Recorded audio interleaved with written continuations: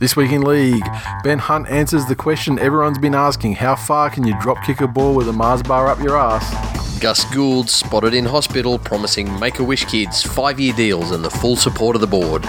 Feud confirmed as Robbie Farah refuses to play another year with Benji and calls time on his NRL career. Plus, we look ahead to all the action for round 20 of the 2019 NRL season. All that and more this week in League.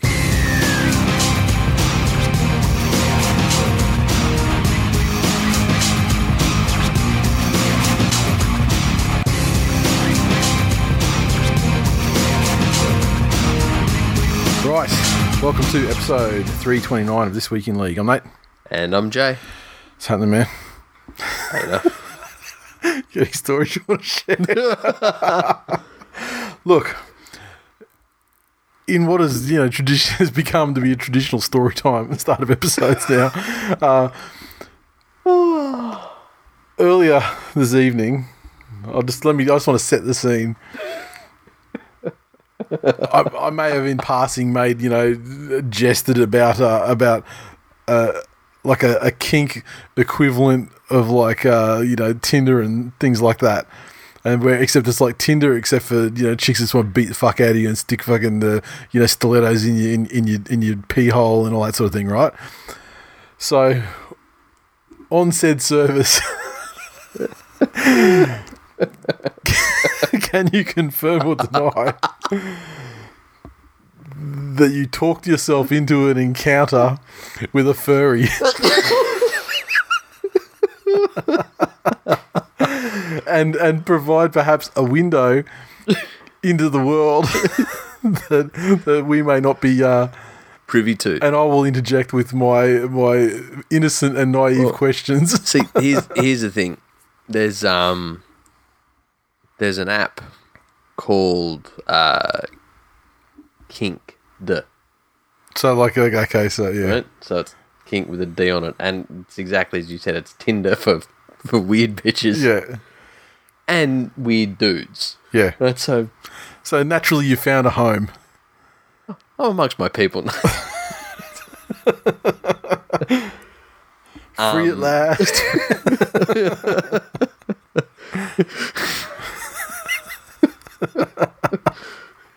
We're land on freaky bitches. Freaky bitches, land on us.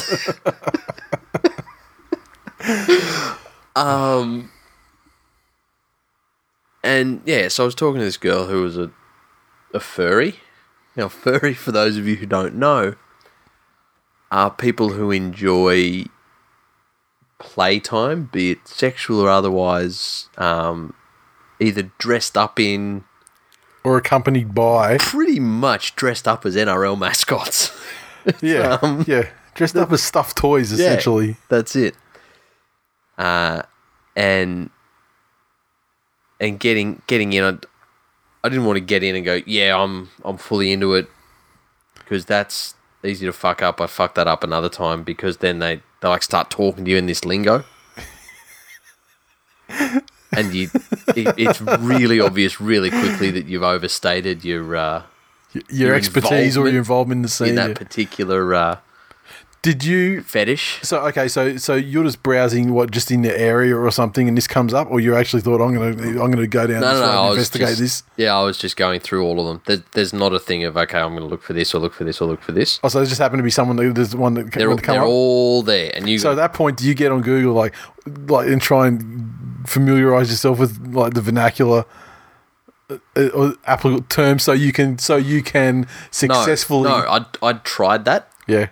And there's like, again, just the way you use phrases and things like that. It's not cool.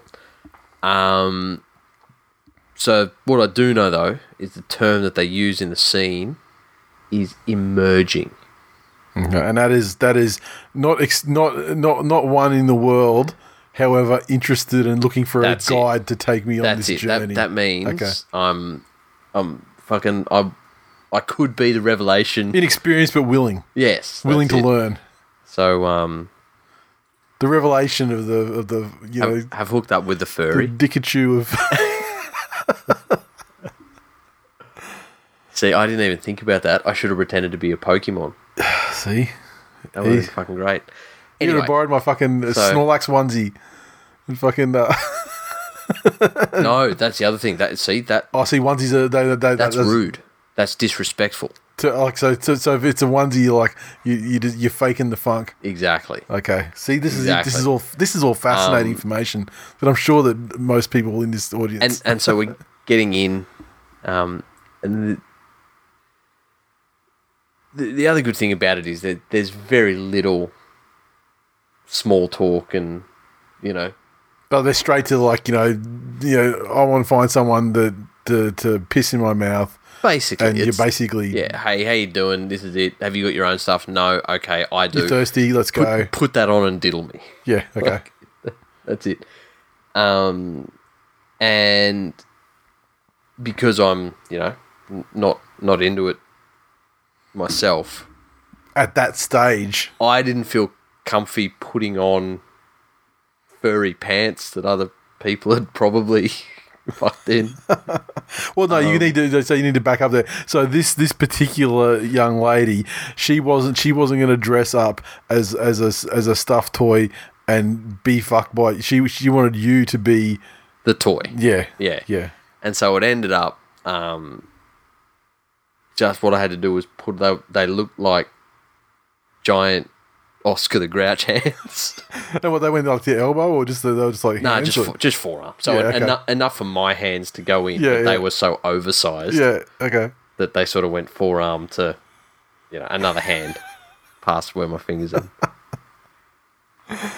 And it was the fucking... The mental picture's fantastic. Keep going. It was the weirdest fucking foreplay ever, because it just involved basically me... Imagine that you're an NRL mascot. Yeah. And you're trying to give someone a massage. And that level of lack of dexterity. We got around to the action. Mm-hmm. And the part of that was that I had to have a doggy style and be moving the fucking grouch hands all over it. Yeah. And not choke or anything, but sort of brush them across the face and all this weird stuff. Look, it didn't necessarily detract from my experience. I probably put in a better performance than usual because I was so fucking focused on... Distracted by your Muppet duties. Yeah, that's it.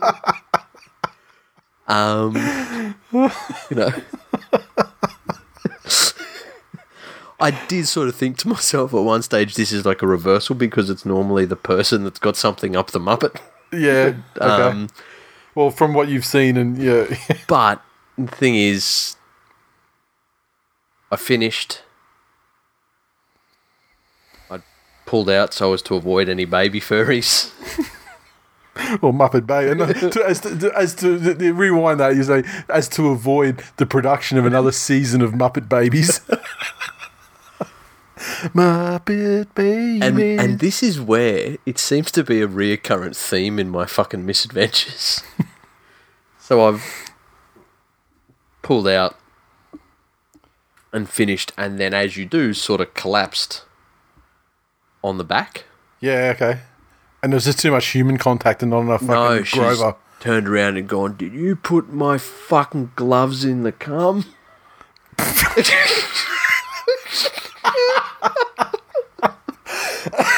Oh, fuck hell.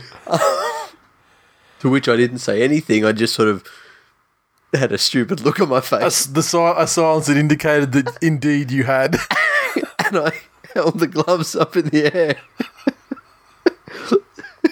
Like Elmo had just been caught by his mum. Oscar the Grouch was doing his doing the weekly pay slips, and someone had robbed the bank. Which is apparently like a major fucking no-no, which I didn't know. Getting the shit on the shit, because it's apparently very hard to clean that shit out. Yeah, but I mean, like, as obviously I'm very outside this scene, unfortunately, because it sounds fantastic, but is it not an occupational hazard? I mean, if you're going to be fucking with stuff everywhere, but it's apparently rude to be so nonchalant with the equipment. But see, you were emerging. So you had an excuse. How were you to know? That was the issue. You said so a bad teacher. I emerged all over the gloves. So will you be seeing fucking Miss Piggy again? I do not think I will be invited back because I refuse to take them home and wash them. Well, I mean, you know, I feel it was a positive step that she was willing to relinquish them to your custody for the purpose of cleaning. I'll tell you what you should have done is to add even like an extra epilogue to the story was get the fucking things dry clean and have that discussion. Yes. Oh, story time is never dull. I think I'm going to take a break for a while. I tell you what, I think stepdad's homework. I think we should go through these things and line up the next one for you. No, please, no. No. Just give us some loose parameters. I mean, I wouldn't want to get stabbed or anything, or no, thank you. Get your gills fingered.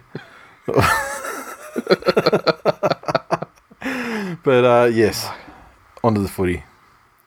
That's right. That's what we talk about here. Yes. And I was just trying to think of a line just to connect A to B, but I can't. But Robbie Farah has announced that he'll be retiring at the end of the season today in an incredibly long and at times ill-tempered press conference where it's just like at a time where retirement, even if you've made enemies or people, you know, you've maybe portrayed an image that people don't like at times in your career, generally speaking, in times of retirement though, people from both sides of the, you know, come together and are like, okay, that's that, you know wish you well for the future, blah, blah, blah. It's the Aldi death. Yes. Right? It is. Everyone's a legend after they die. Mm-hmm. And everyone's a legend, certainly in the you know, they're kind of, there's a period though where they're kind of celebrated at the time of making the retirement announcement, no matter how people may have felt about them. That's it. You know, like, or if, you know, they were a Queensland origin legend, you know, New South Wales people aren't shitting on them and, you know, that sort of thing. Correct. But when you're in your press conference and you start saying, like, you know, I like this, I like you, but I don't like you, and you know, so thanks to you and fuck you. Yeah. Like, I mean, come on, man. He will retire as the most capped player in West Tigers history on account of the fact that I guess Benji went to rugby that time. Yeah. Benji had longer time in and it doesn't include either Balmain or West. Yeah. Yeah, either West or the Tigers. Yeah. Well, then that's because he had another couple of years before then. Like, look, a couple of things, and I know I rag on Robbie, and it's turned into a little bit of a meme, but I'd like to put that aside and just speak genuinely. What a fucking shit cunt! Like, what a legit scumbag of a fucking human. Example. He announced that he had a few nips of whiskey to calm his nerves before doing his press conference. Well, that's all right. That part's all right. It was fucking in the middle of the day. Like, you're a sports person. You've never had any. I'm just going to just generally say mind-altering substances. To be inclusive of anything. I've had liquid and solid and fucking animal, vegetable and mineral courage, but I've never announced it. Yeah, well, you know, I don't have a problem with that part, really. Really, that he's a sports person that's got a game this weekend. No, what a fucking shit cunt. Doesn't dress properly. Then makes light of fucking breaching the salary cap rules. Yeah, I don't think he made light. I think that was like that was a legit gaffe, wasn't it? I mean, he tried to say he tried to make a joke of it, but he misspoke when he did it. Exactly. Yeah. Exactly. Yeah. Just absolutely fucking retarded enough. Yep. To get in, and you know, for once, I actually felt sorry for fucking cocksmoker Pascoe. Like, for him to sit there and have to deal with that, because he's the one that copped it for that, not Robbie. Yeah. Well, yeah, I mean, he got, you know, like half a year off, didn't he? Yeah, that's it. But yeah, to sit down and do it. And it is interesting. Whenever anyone else has come out and retired, again, regardless what you think of them, Cameron Smith came out and he's going to retire, or he had his 400th, or because he hasn't actually retired yet, has he? No. He had his 400th, and you know the consensus was almost we're going to bash him, but he's been a fucking good player. Yeah. You know, anyone else that's come out and spoken about it, you know, even Cooper Cronk, and his, like, everyone's like, you know, nothing but positive things to say about it. Yeah. Here are some actual things that have happened. This was put in the Facebook group. That, you know, there was a radio station that in their sports talkback program, for those of you unfamiliar with that, the whole concept of that is people ring in and they talk back about an issue, and they ask people to ring in with stories about how great Robbie Farah had been for the game, and no one rang in. You know, when you've got just the shit that's come up, and I'm not going to drag up really old stuff that was, you know, legit mistakes, but even stuff like, did you see the interview that resurfaced with Matty Johns? Yeah, I saw that one today. You put it in the Facebook group today, yeah. Where he's just a fucking argumentative piece of shit. He was, you know, and that's like, and that really showcased his personality. And like on one hand, like I like Matty Johns was trying to get that. Like he was trying to, like, you know, throw an ambush on him, but that's not the way that you play those things, because it just adds to it and enhances it. I mean, but especially if you know, if you remember that time though, you know, maybe if it was like, you know, Gordon Tallis comes out with those sort of unpopular takes, that maybe 30% of the people agree with and 70% of the people don't. Yep. If you're on the 70% side of that, then you handle it like Farah handled that interview. Yeah. But if you live in this fucking imaginary world where everybody thinks the same way you do, I live there. It's quite pleasant. You know, that's what that shows. Fuck, the person who'll miss Robbie Farah the most will be Robbie Farah. Yeah, I mean, I think I've seen two people being effusive in their praise and sentiment. I mean, like, you know, personally, I would say, look, you know, it's not that, you know, that many players that make it to a 300-game NRL career, and there was a time there where it certainly looked like it could have been cut short after the unpleasantness at the Tigers, and then the you know, the unsuccessful period with the Souths where he sort of played when Cook didn't. You know, so 300 games is an achievement, and I mean, it's not a massive group of players that have reached that. Correct. And certainly, I mean, he will go down in history in the West Tigers club. I mean, just given the fact that he spent most of his career with them.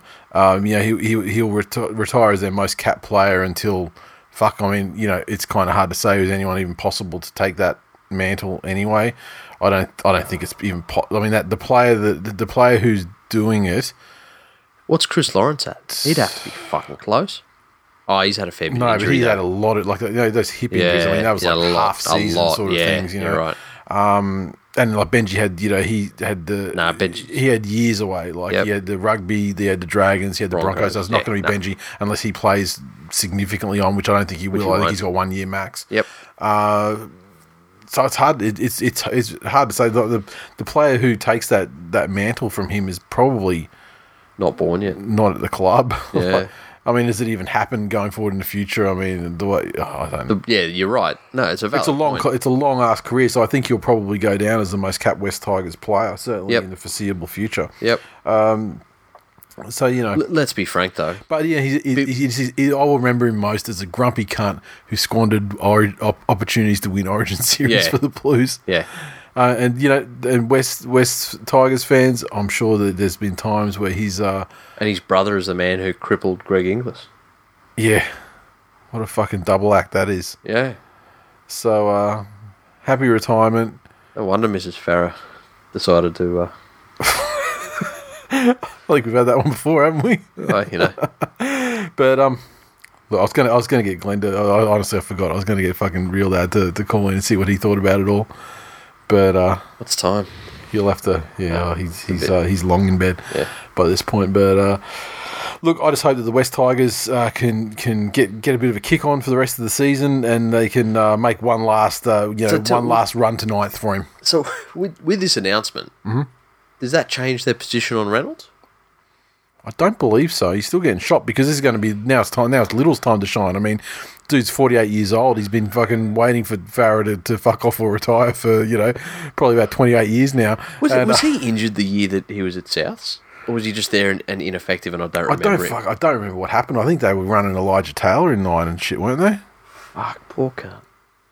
Yeah, he's been the hooker in waiting for pretty much ever. Yeah, and even though it seems like he's one of the only times that they seem to have impetus and looking to have some sort of ruck speed and go forward, he's not quite the first choice yet, and he won't be now because now the retirement party's happening. No matter what happens, they got to fucking see it through now for the rest of the season. Yeah, and which is fine because the season's done anyway for them. And at this time, I would like to congratulate Biggest on his long-standing positive attitude towards said shit cunt.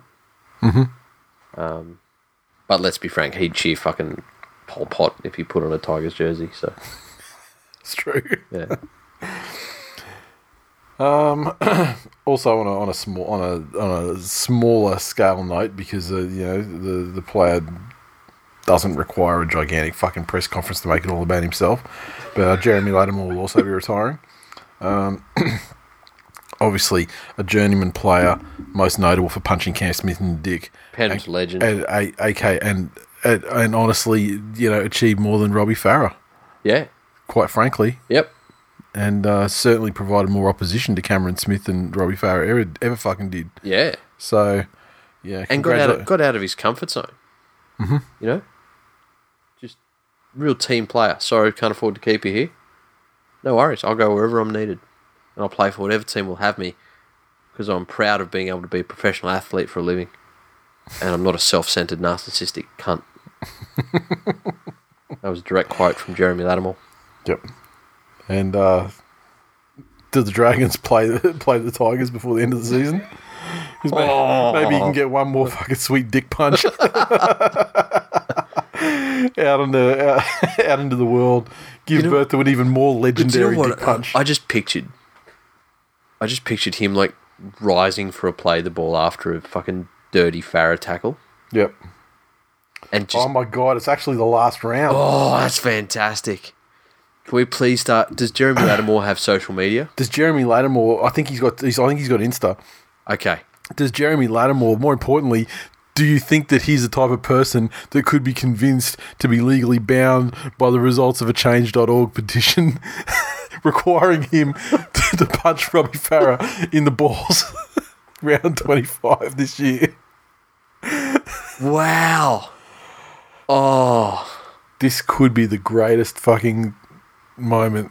What a beautiful bookend. And I would need fucking industrial chemists on hand to tell us what is the element after paprika. like there would have to be a new periodic table. Yeah. Although I suspect that I may have reached and breached that the other night. After the game. I don't know. Origin 3 was pretty fucking hectic too. Yeah, nah. But just picturing Lattimore, I want that trading card moment. Oh. Like where he's down. Like, you remember Optimus Prime in the good cartoon Transformers movie? Yeah, I don't know. Yeah, he's down and it looks like he's going to get him. Yeah. And he just does the big fucking Jadorkin fucking... Oh. Sure, you can... Tiger. Well, that's it, Tiger. Tiger uppercut. Oh, okay. So we'll have the Change.org petition. Yep. We would like everybody to petition Jeremy Lattimore on his social media. And share it with his social media. To please punch Robbie Farah in the dick. Oh, fantastic. And go out he's already he'll always be remembered for punching Cameron Smith in the dick. But I mean, in the final game Robbie's final game, if he does that, I will chase down 1 and 2 cent pieces, and I will personally smelt a copper statue of Lattimore's fist going into Farah's fucking mangina. Genetic failure of a dick. Yeah, fucking standing. Any other news? Referees getting dropped. I don't want to get into the ref fault thing too much. I mean, it hit a fever pitch on the weekend, particularly coming from Warriors fans, and which is funny because, I mean, we've only just had that Twitter account brought to our attention recently. What's that? That Warriors versus referees Twitter account or whatever. Yeah, it was only about a month ago that was brought to our attention. I didn't look at that account, but I'm sure they were feeling very fucking vindicated. Because, this is the thing. I mean, if you're going to be starting a campaign about refs faulting all the time, you're not happy unless you've got something to be fucking unhappy about. Yeah. In terms of the refereeing, so they would have been in seventh heaven. I don't know what else really to. If there's any other news things. The Titans. This is probably going to happen before. I mean, after we record this, after I get it up online, probably after midnight. But allegedly, Justin Holbrook is going to be the Titans' next coach from next season onward.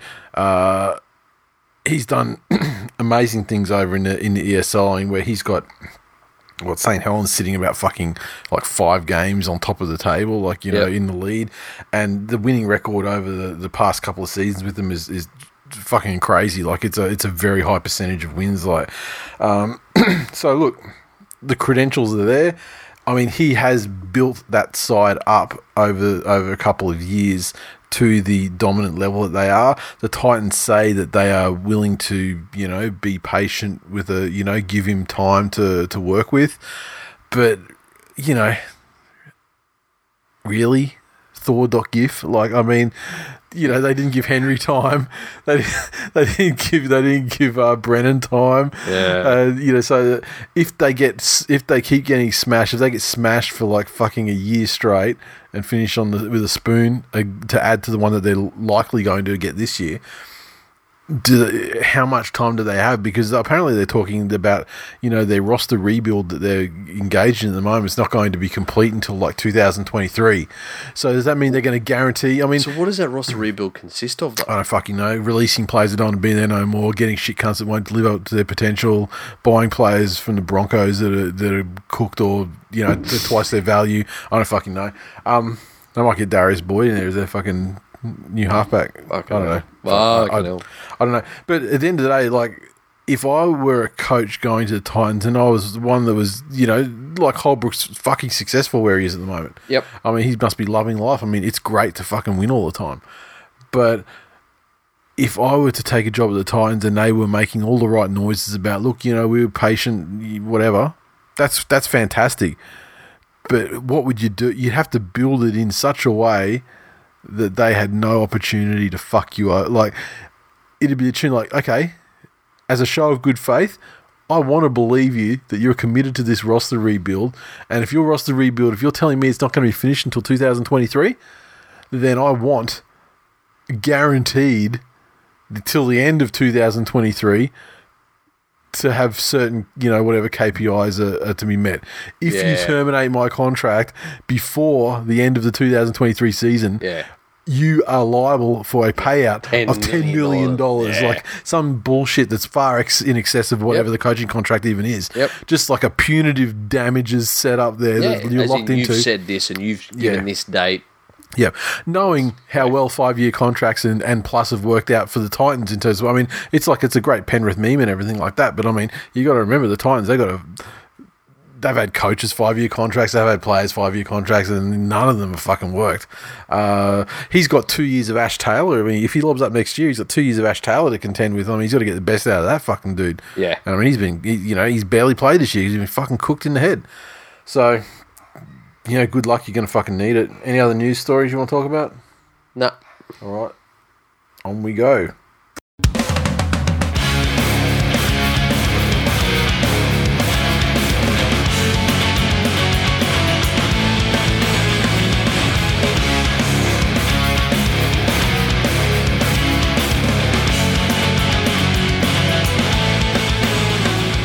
Recaps. Okay, we kicked off on Thursday night with the Cronulla Sutherland Sharks 16 defeating the North Queensland Cowboys 14 at Reclaim Australia Coliseum. stadium. Just over 6,000 in attendance. Thursday night, great for TV. Like, it's great to have fucking games spread out across, 4 days. Even better when it was 5 days when we had Monday Night Football. But, not so good for crowds, though. The Sharks, 16 tries to... I just want to say something about Mulitalo, Josh Dugan, and Bronson Cherry. Johnson, 2 of 3 conversions. The Cowboys scored 14 with tries to Drinkwater, Scott, and the murderous Francis Molo. And Jake Clifford, 1 of 3 conversions. Yeah, it's an interesting thing watching the Sharks play at the moment. I think it's probably more accurate to say try to play. That's true. There's still that core of that team who have that, and there's been a lot of talk about this. Are they, inverted commas, Cronulla anymore? Well, I mean, there's certainly echoes of it. But there's still enough of those guys there. Yeah. And that in previous seasons since they won the premiership has been enough to get them into contention again. But I think they've added enough new... I think they've added enough fucking softness to take the hard edge off. Like soft cunts like Sean Johnson and young Matt Moylan, Dugan. I'm trying to be very measured in what I say. I'm being measured considering news that I heard today about a certain player that might be coming back to Penrith. Yeah, so the rumor is that young Matt Moylan may be returning to the Panthers. Well, now that Supercoach Ivan's back. Yeah. It would make sense. Fuck. I don't know. Or there's just going to be a lot of tweets deleted on both sides of the trade. All talk of the trade will cease to exist as well because, it's not a trade. It's not a trade, is it? I mean, when, Panthers kept both. I mean, Jimmy will be gone, but, they never gave anyone back over. Yeah, true. Unless they do, unless that's part of it. Yeah. I don't know who they give them, but, yeah. Oh, fuck, who knows? But these Sharks don't seem to be able to weather storms. It was almost like you could see the mentality of those tough, gritty Sharks teams that, they'd knock a ball on and they'd almost be, oh, good. We didn't want to attack anyway. We wanted to tackle you. Like that sort of fucking just dumb bash your head up against a brick wall sort of attitude. Yep. And the Cows had a good opportunity to take this game. They did. In terms of looking at what they were doing, they're just playing fairly simple footy. Kind of by necessity. I mean, they just don't have the guys. Yeah, no, you're right. I think young Clifford's still playing a fucking excellent year. Yep. And he was really good in this game. It's sort of the opposite. You know how the biggest compliment you give these young halves is, they look like they had all the time in the world? Yeah. Like, he always looked like he's under extreme pressure. Yeah. Like, for some reason, I don't know what it is. And I try to figure out, I don't think it's a dummy half service. I don't think he's standing too flat. But he just always looks like he's under fucking kick pressure. But more times than not, he picked the right advantage. Yeah. And is also good, it seems, at really getting himself into the flow of a game and where it's at, in how he makes his decisions, which is where I think a lot of these new up-and-coming halves, your Taylors and your Clearys on some occasions, don't seem to really get it. Yeah. But Molo, I thought, was fucking sensational. Dugan was a whinging cunt, as usual. Like, his fucking gripe on Cooper. Yeah, but then you see, like, and I mean, like, some of the tweets mentioned it as well.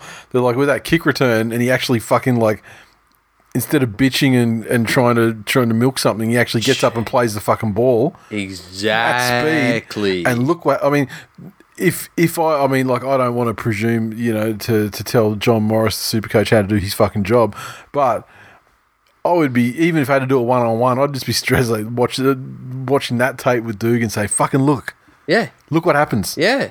Look what can happen if you just stop fucking complaining, trying to suck on that green plastic fucking fentanyl dick. Fucking dickinal. That's it. There's one thing I did have to go back and rewatch though. Yeah. I forget which time it was that he went down and sooked. But I saw people tweet about it. Which time? Like every time except the one I just mentioned, basically. But I saw people tweeting about it. Someone in the crowd at Reclaim Australia, and you can't imagine there'd be too many North Queensland supporters. They've got like 4 travelling supporters. Yeah. And out of 6,000. Yep. They're screaming at Dugan to get up and fucking play the ball. Like, I think that I remember on Twitter that Sharks fans were blowing up like get him out of the fucking. It was in the first half. It was in the first 20 minutes. There was a Change.org petition, if I remember correctly, about that too. Yeah, so. It became like almost obsoleted within the course of one game. Yes. Like not even 80 minutes. So. But yeah. And a sliding doors moment. If the Cows don't lose Felt, yep, I think they go on and win this game. Yep. Because he was fucking enormous. Yep. There's been a couple of teams we've spoken about this year that the issue they have is their leadership group or their leadership, players yep. have moved on. Yep. Kyle Felt for the Cowboys in a team that lost probably the most influential leader.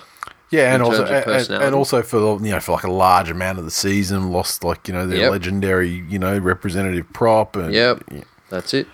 But yeah, for him to go and then just to have that whole side reshuffled. Yep. The Sharks took full advantage of that, so smart play from them. Yep. And I mean, I think there's good signs for the Cowboys. I mean, at least I think they've proven that the attitude's right. And I mean, get Michael Morgan in the side on the regular. That's not fucking knocked out. And there's definitely some pieces that they need to put together in there. But I feel like the attitude, if I were to compare them to another team that's like the Titans, for example. Yeah. I know which one I'd rather be fucking supporting right now. Yeah, that's it. Because these guys are putting in. Yeah, and if you look at these guys, the biggest thing was, oh my god, what are they going to do in a post JT world? Yeah. You look at that team now with Clifford and Drinkwater, and then those guys are playing out of their fucking skin. Yep, yep. No, I agree. And next year will be Drinkwater's. It'll be his team kind of. That'll be the year where it's fully transitioned over. I think, and we'll see what he's got then. Dave on Facebook said, Josh Dugan is shit to watch, but he changed this game with that massive kick return when Asiata whacked him, but he actually got up quickly. Funny how that works. Yeah. Clevo's, fuck you all, Dugan was the best player on the field, puts more into each run than you all put into the one penile pump in your 3-pump acts of sex. Righto, how can it be a 1 penile pump in a 3-pump act? Yeah, that's a fucking slow-moving pump right there. Darren said, Cowboys played 80 minutes. Too bad it was spread over the last 3 weeks. That's unkind, I think. GT 351 Johns. To support some Shire fans in their stance against Chinese swimmers, the Cowboys should have left the field of play and not shared the ground with the drug-cheating Sharks in protest of having to play alongside the drug cheats at Sun Yang Stadium last night. Big Gav 8 on Twitter said, not sure if this gets me kicked off the post, and I'm not a Sharks fan, but apart from a split second where he thought he was Robbie Farah burrowing over from dummy half, Gallen was winding back the clock tonight. Best game he's had for years. Yeah, okay. I'm not kicking anyone off anything, but, Tigers 28 defeated the Knights 26 in their own damn home. Crowd of just over 21,000, another great crowd in the pub slot, no less. The Tigers tried double to Corey Thompson. Benji, Robbie, and Momorovsky all scored tries and by 4 or 5 conversions. Robbie, of course, in his 300th game. The Knights 26 tries to Ramian, Ponga, Hunt, Monga, SKD, and 3 or 5 conversions, Callum Ponga. So if you wanted to do the sums, you could say that Callum Ponga cost his side the game with his errant goal kicking. It's mathematics, bitch. I don't want to turn this into a fucking schoolhouse, but that's how it works. We're in a schoolhouse, but there's some knowledge up in here. Poor old Momorovsky had a tough night at the office.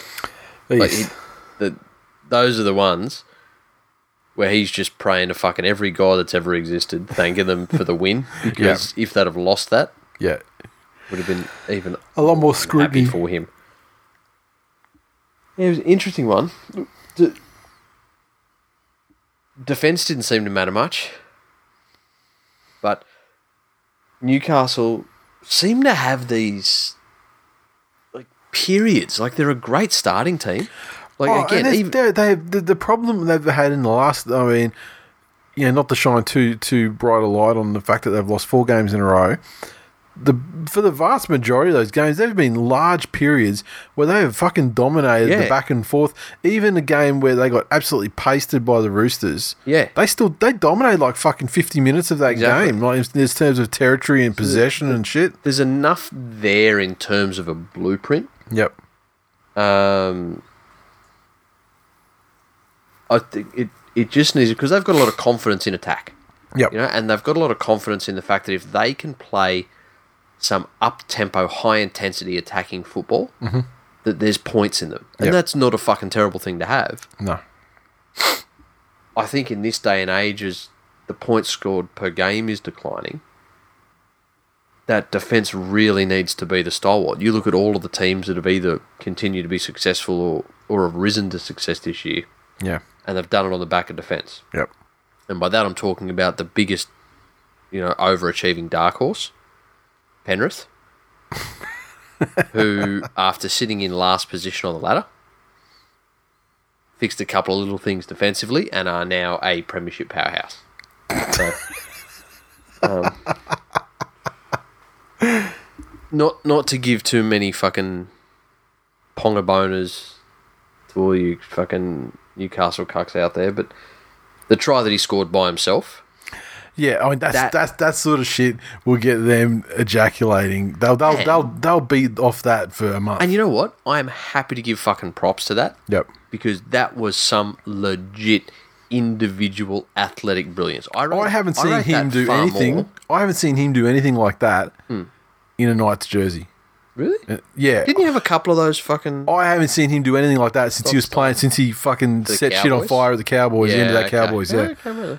And I like those much more than the, bust one tackle and... like the fucking, like the Moga try. Like, he just fucking, he just had 2 defenders on him and he popped an offload and Moga scores a try. My fucking God, he's done this miracle, amazing thing. No, it's called an offload. They do it all the time. That was a legit fucking great try. Yeah, no, it was. It was. And on the other side, fucking Benji winds back the clock. Fuck.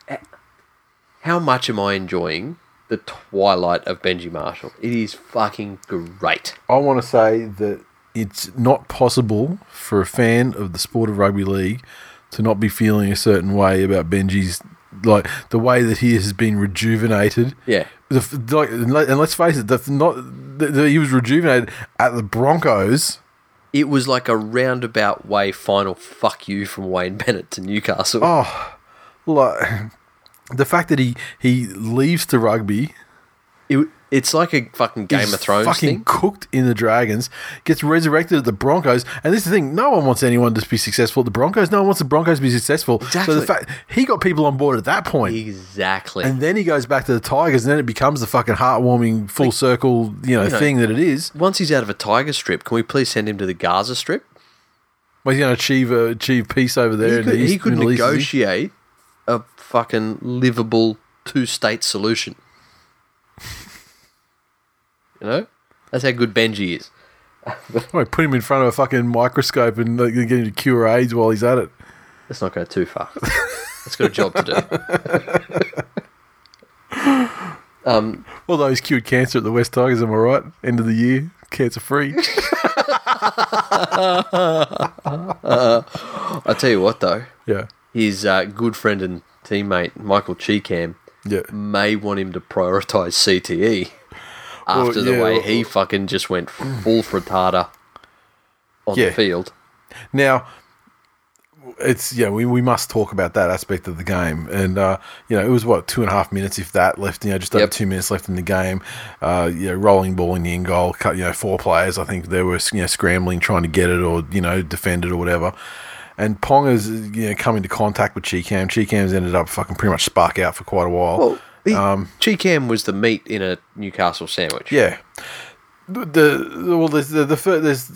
first thing is, and all these elements have been decided now, but the first element was Ponga getting sin bin, Second element was the potential of him getting charged with like a shoulder charge thing going forward. Yeah. Like, that was taken off the table pretty quickly after, certainly by the next morning or whatever, that was off the table.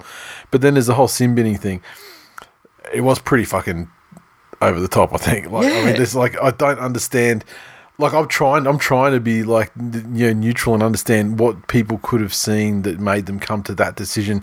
But how many times is there mad fucking scrambles where people are just hurtling themselves at the ball to either bang it over the dead ball line or bang it down? Yeah. And I saw someone, I can't remember who it was, but someone was like, Ponga took a look at Cheekham as he went in. Of course he fucking did. I mean, it's called spatial awareness. You want to know where the guy is who's also vying for the ball. That's it. So that you can, are you in front of him? Are you behind him? Do you need to fucking, lunge harder or something? Has he jumped? Do you jump? I mean, exactly. That's all there was to it. I mean, and we like to have our fun with the Knights and the Ponga hype train and everything, but I mean, it was just fucking ridiculous. Did it cost the Knights a game with 2 minutes to go? No. I mean, Ponga, like I said, Ponga had 2 chances to win the game for him, and they were fucking both at the kicking tee, and he didn't take them. So, could the Knights have gone down the other end of the field and scored the Sure, possibly. Look, this is not like a penalty try situation we're talking about here. That's I mean, there's no probability, or there's no fucking, in our opinion, they could have done this. Sure, it's possible, but yeah, that's my concern. That these days a sin bin is purely based on the outcome of the incident. Yeah. Not the incident. And in a sport that is so fucking physical, there still needs to be room for. That is a shitty outcome, and no one is denying that is a shitty outcome. Just hard body contact. That's not outside of the rules. It's just incidental contact where people come together, at pace in an unfortunate way. I mean, it's touch football if you fucking start to remove every possibility of all that shit happening. Just to give you an idea of my thought map at the moment, I was trying to come up with something about let's not turn this into a sport where everybody wears fluffy Oscar the Grouch gloves. Yeah, but they didn't really provide much protection, did they? Then I sort of went into the whole, you know what? It's a knockout. Was pretty much that. That was rugby league in furry code. Then I went to, do girls like that sit at home and rub one out to replays of It's a Knockout? Is it It's a Knockout or fucking the Muppet Show though? I mean, or Sesame Street? Wouldn't they want to get fucking Snuffleupagus and no? I don't. Shit? It's a Knockout. It was the big sort of. It's a knockout, yeah, but it was more like a nerfed up fucking Ninja Warrior, wasn't it? It was just like big padded obstacles that families tried to traverse. It's a knockout. It was like, put on that fucking penguin suit that you can't see out of, and pick up those big novelty plastic ice cubes and run them up this hill that we're going to shoot slippery shit down. Yeah. Oh, amazing television. Yeah. Yep. I'm glad that I've blocked most of that. I don't know, Billy J. Smith is the host, one of the hosts, and one of the McDonald's was the chick host, right? I don't remember that much. I don't remember much else more. Yeah, that was a scary couple of seconds though. Yeah. Cheekham was doing the frittata shakes. Yeah. It was like, did you see that video? You know the comedian Tom Segura? He's created a furor. He's created a furor. He's not resurrected the fucking Reich. He reposted a video. Okay. Of a couple of horses. Okay. Cheekham looked like one of the fucking horses. Okay. What was video? Were the horses like? Were they fucking horses? Or I'll send it to you so you can put it on the. Yeah. Okay. I'm just trying to put it together in my head. What you're talking about. I mean, at the end of the day, he's been cleared of all the shit. Apparently, he'll be back this week, which seems really. Fuck. Which seems like I feel like maybe just let's err on the side of caution and perhaps. Let him have a seat this week. These are all of these things that I tried to reconcile in my own head after the kick-out sin binning and the kick-out charging. Is it a player welfare thing? Because I can understand if it's a player welfare thing and they go, rightio, fucking Cheekham went down and shuttered. Yeah. Must sin bin. Because then if he gets frittata disease in 20 years' time, we can say that we acted on it to deter other things from happening and But that can't be the case if they're letting him come back to the... Yeah. But at the same time, if they've got this battery of tests that must be passed to be eligible for selection the following week, and you pass them all, then because let's face it, like Michael Morgan, there's been players that haven't, and they've had to sit out one or more weeks. So I don't know. Trotters, the Tigers just treated the Knights exactly how Mark Hughes treats women. Just out with it like that. We joke about things and talk around things, but sometimes people just come out with it. So there you go. Stuart, commiserations, Knights fans. I know losses like that hurt. Hopefully we don't waste it. Clevo, Mitchell Pearce arguing about a penalty with the Newcastle crowd booing the refs for 5 minutes while a prone player gets put in a stretcher in Medicab. You'd think they of all teams know better and expect they never say anything about Cam Smith ever again. That's a valid point. Yep. Although, fucking when a valid point's ever meant anything. Real dad, never in doubt. The White Knight shows his true colours with an act to end the game, the likes of which we haven't seen since Slater horse-kicked Scando. Hang on, who's the White Knight? He's I think he's talking about the secret Ranger, Ponga. I don't know why he calls him the White Knight. Maybe is it a race thing? Is that like a secret fucking? I don't know. Country race. Is he assuming his ethnicity? Well, now he's out in the country. Yeah, maybe. Well, there's none of them brown people or. Yeah. They like to wear their sheets over their heads and. Yeah. Have bonfires with crosses. That explains a lot. Last time we caught up, we went and had Yumcha, and he kept asking all the staff in there if they wanted him to hire an electrician to come and fix the bad lighting. Fuck real dad. Lexi, have the Knights been given their credit yet? I'd be asking for a refund. And Jack on Facebook, I'd rather lightly crumb and deep fry Ponga's headgear and eat it than rewatch the pedestrian performances by the Knights. Hashtag, I've been shitting schnitzel.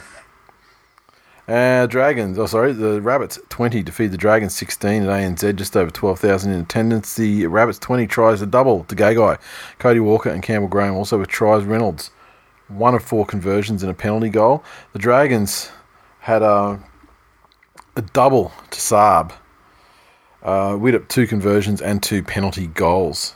What do you reckon you make if you just bet on every cunt who debuts to score on debut? That's a good question.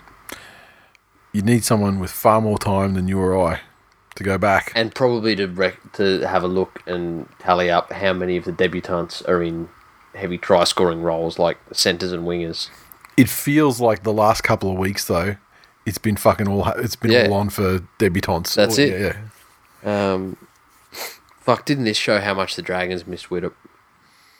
Like you sort of forget what a crucial piece of that side he was. You just wonder though, like, is he, with Hunt returning, are they gonna figure that out again? Have to figure that again. Because remember they were really sputtering at the start of the season when they were trying to deal with this rotation. The rotation, yeah. I mean, it's only a couple of games to go, but I mean they are in a do or die kind of battle to avoid the spoon. And while I don't think the Titans are going to really fire too many more shots this season to threaten them, you still want to be sure. Is that what you do, though? Like, if you're Mary, do you say, yeah, we need to do everything to avoid the spoon, or do you say, fuck it, this is my halves and spine pairing next year? Yeah. I need to give them as much fucking game time together as I can. Well, yeah, I mean, but I think that's what they should be doing anyway. I think that works for both goals, right? Yeah, but no, you can't, because Widdop's gone at the end of the season. Yeah, but I mean, you could throw him in fullback, and it's you go to my halves pairing. The halves are going to be the halves. Fullback, that's a problem that's next year's problem, isn't it? Because Duffy hasn't been doing it. Fair enough. I think it's a joy Widdop why you've got him, but yeah, I don't know. Well, you're not going to sit him, that's for sure. True. On the other side, though, this was probably the best game I've seen Walker play since Brad Fittler fucked his head. Yep. Just the involvements he had. Like, his biggest thing was that he would go looking for the ball every set, make sure he was involved, and that would scare the fuck out of defences because he's fast, he's strong, and he's got a nice, accurate, long passing game as well.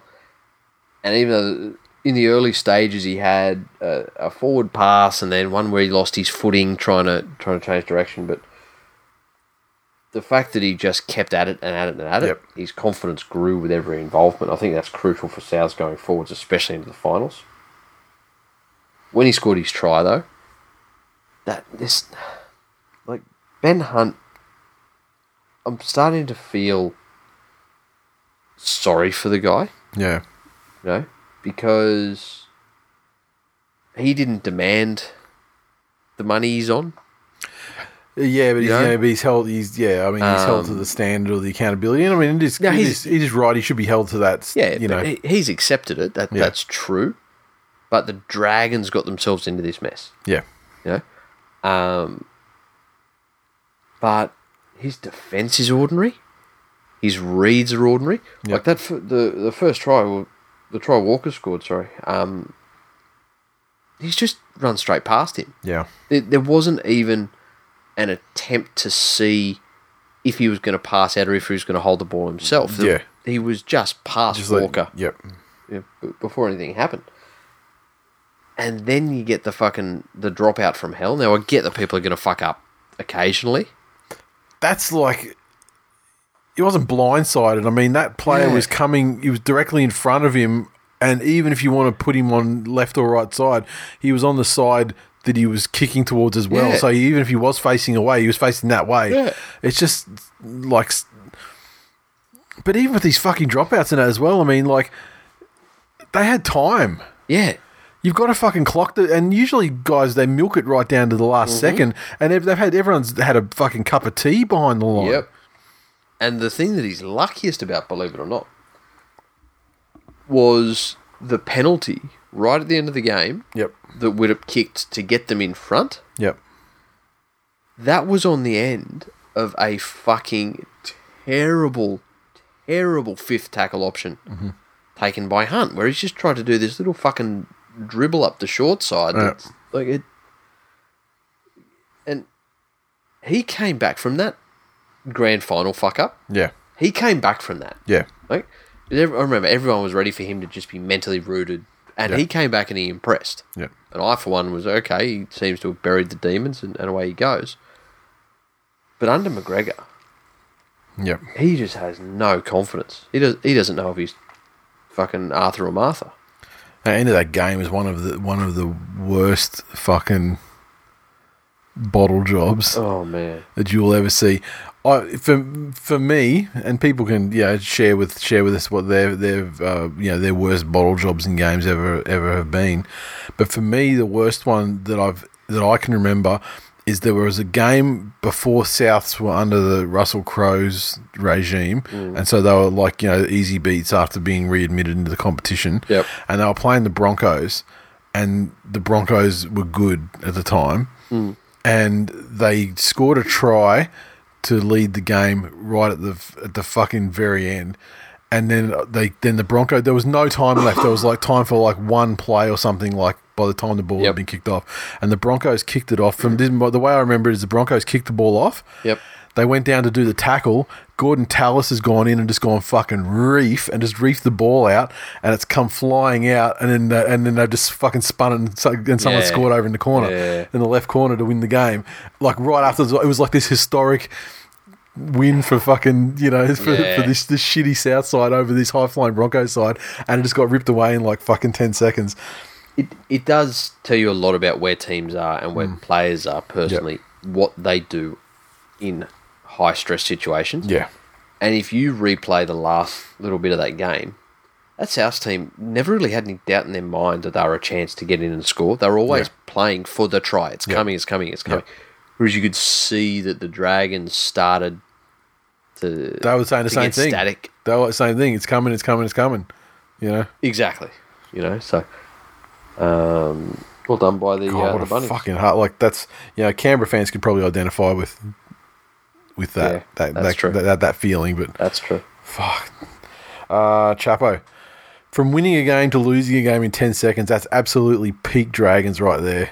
#DeadV. #Hutchins would be proud. Little Buffalo. Mars bars all round.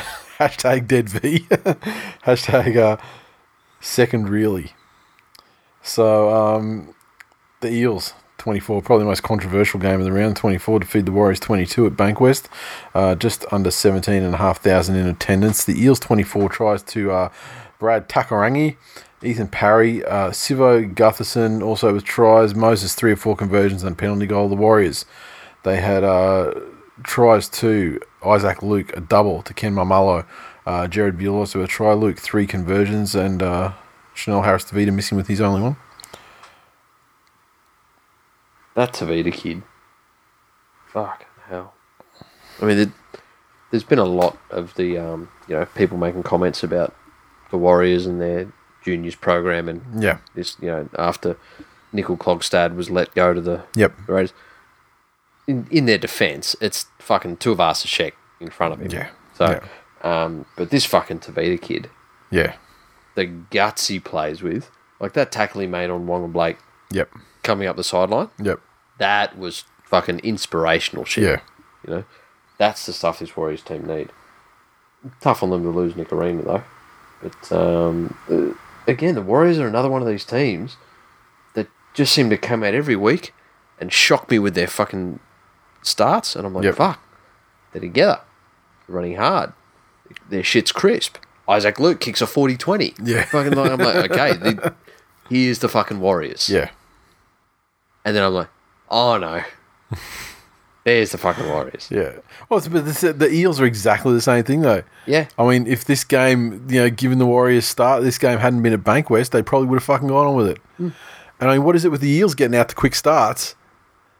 And it was exactly the same as the week before against Manly. Yep. I mean, Manly scored first, but then the Eels came back, but the Eels were leading. The second they got to the 12-6 lead, they give it up. It was more, I think, defensively that both teams were hesitant.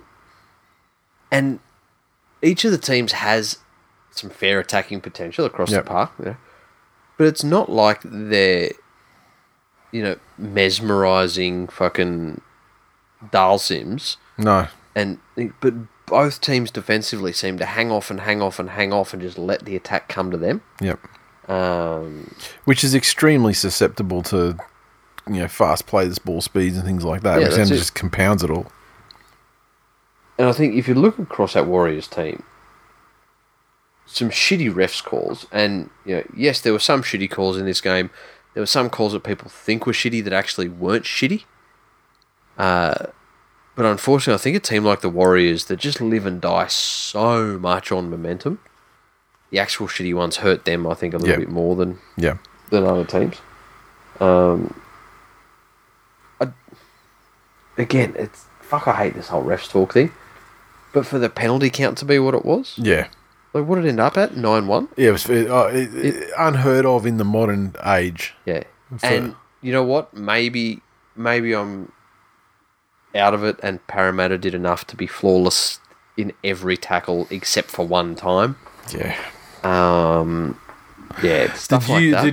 Did you get the impression that the one team was massively more disciplined than the other? Not this game.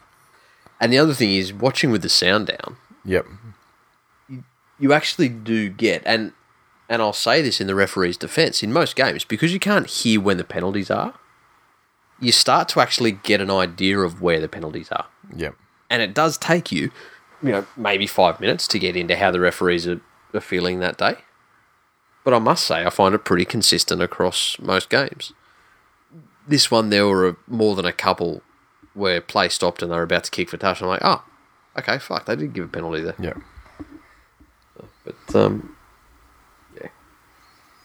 It really throws it into context when you're not excited. I also listen without don't listen. I watch without commentary, and sometimes you're just like, that's when you can tell when it's a bad decision, when you're just fucking oblivious. Like, you're like, what the fuck was that for? Yeah. And you think it's going, and you're sure it's going one way, and then all of a sudden the other guy's feeding. You go, what the fuck is going on here? That's when you go, and that's without the commentators bitching and sort of colouring your opinions. Yeah. Warriors just seem to be on top for the last decent period of the game, but just couldn't find a way to ice it. Just pushing the last pass or just not having the right structures in place. I don't know if I'm becoming a closet Warriors fan, but I really felt for them. this game. I don't know what it was. Oh, I would in this context, I'd always feel for the Warriors because Parramatta Eels, it's an organisation of cunts and has been since their inception. Okay, it's the old enemy for me. And on that note, we probably should say, give a quick TWiL shout out to long-suffering Warriors fan and honourer of bets. Great honourer of bets, Levius, who, as we record the show right now, today, it is his birthday. It is his birthday. And so in picking your new Twitter handle, we thought we'd go easy on you because it is your birthday. Mm-hmm. So hereby, from now until the end of eternity, you shall be known as... Is it end of the calendar year or end of the season, like after the grand final? Calendar year? Calendar year. Yep. Financial year. Well, you know... I think it was financial year. Yeah, that's how I work. Yeah. So you got it for almost a year. Yeah. So you'll have it till June next year. Yep. June 30. You shall be King Chinius. So that would be King CHINNIUS. Yes. Credit to Shunter for that submission. For the winning submission, yes. You win nothing. You win a 5-year deal. A 5-year deal to create handles for Levius when he loses other stupid fucking bets that should never be made. But credit to the man, happy birthday, and credit to you for honouring your bets as always. Mm-hmm. On Twitter, the man of the moment himself, Levius said, put a fucking 44 on my name. I don't give a fuck. This was a fucking joke. I think this is one of the ones where I think people aren't really begrudging the Warriors fans too much, yeah. Aaron Ma, I've seen some hardcore porn in my life, but have never seen a group of guys kissed on the dick like Parra was today. I'm not a fan of the ref's fault, but Warriors have a fair case today. And Warriors _ 2020, a.k.a. I'm a Warrior, a.k.a. Warriors suck balls. Well, that's our season done. See you in 2020. Good luck, Manly and Panthers. Fuck everyone else. Cheating cunts or limp dicks, a lot of them. And Warriors 2020. I mean, you know, changing your Twitter handle all the time is kind of... except for honouring of bets. Even then, I would still have a burner account or something that I would have with my real name just hanging onto it there. Yeah, case, that's it. So no one can fuck me over. Speaking of getting fucked over, the Broncos 34 defeat the Titans 12 at Hope Solo. A gazetted crowd of just over 16,000 in attendance. The Broncos tries a double to Stags. Oates, Osako, Lodge and Milford also with tries. Osako 5 of 6 conversions, and the Titans tries 2, Flash and Anthony Don, and Flash with 2 conversions. There's not much to speak of in this game. I mean, the Broncos got out to a fairly fast start. They'd racked up about 20-0 before the Titans even really started thinking about playing, and while they did improve a little in the second half, it's certainly not to the point where this game ever felt like it was a reachable total they could haul in. Yep. And they were fucking abysmal. Like in the first half, the first 30 minutes particularly, they were just fucking abysmal.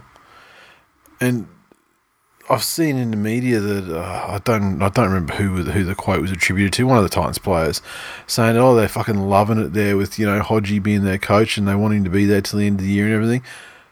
Fucking act like it. You didn't want Brennan to be there and you're playing the same way, if not worse. Yeah. I don't know, and again, maybe I fucking go too deep on this shit and try to look for motivations and what they'd be thinking and what's put them in that mindset. Yeah, for me, it's just money. Like, being paid fucking well, do a job. And do a job that's pretty much consists of exercising professionally.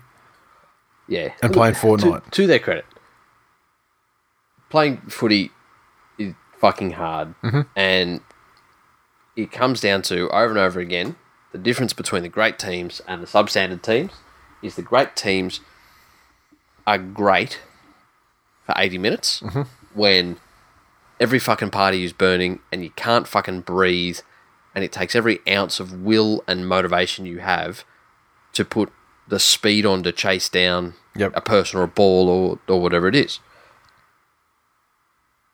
It's not a huge thing about skill. The differences in these teams isn't that some teams are full of a million better players and these guys are all fucking bench warmers or whatever it is. if they did one thing and only committed to their defence, I think that'd be enough for people to go, okay, fuck, look at that. Look at them banding together as a fucking band of brothers to whatever it is. But for fuck's sake, to do that and commit 16 errors. In a game that's like one of the, if nothing else in your life, that's a motivating big brother, derby that always seems to be, for a while there, no matter how the fortunes of the Titans were, they beat the Broncos. It's almost like an Anzac Day clash. Yeah. I forgot to mention the Dragons game. Like, when you're talking about that fucking desire, like, dead set fucking Cletus at the end there. Fucking oath. Had no right to get to that ball, but of the three guys, himself versus the two South players that were there, I forget who they were, fucking, he had a desire, put his body on the line, and he somehow managed to haul that ball in. Michael Cheekham could learn a thing or two about how to thread a needle. But I just forgot to mention that, and it just speaks to the same, like, exactly, the desire to win at all costs at any time of the game. Yeah, Now, here's the creator team homework for this week. Okay.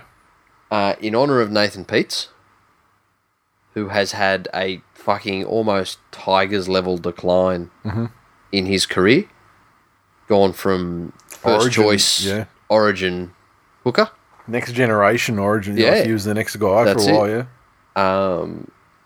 To really fucking, is he even first grade level? Yeah. At the Titans. Yep.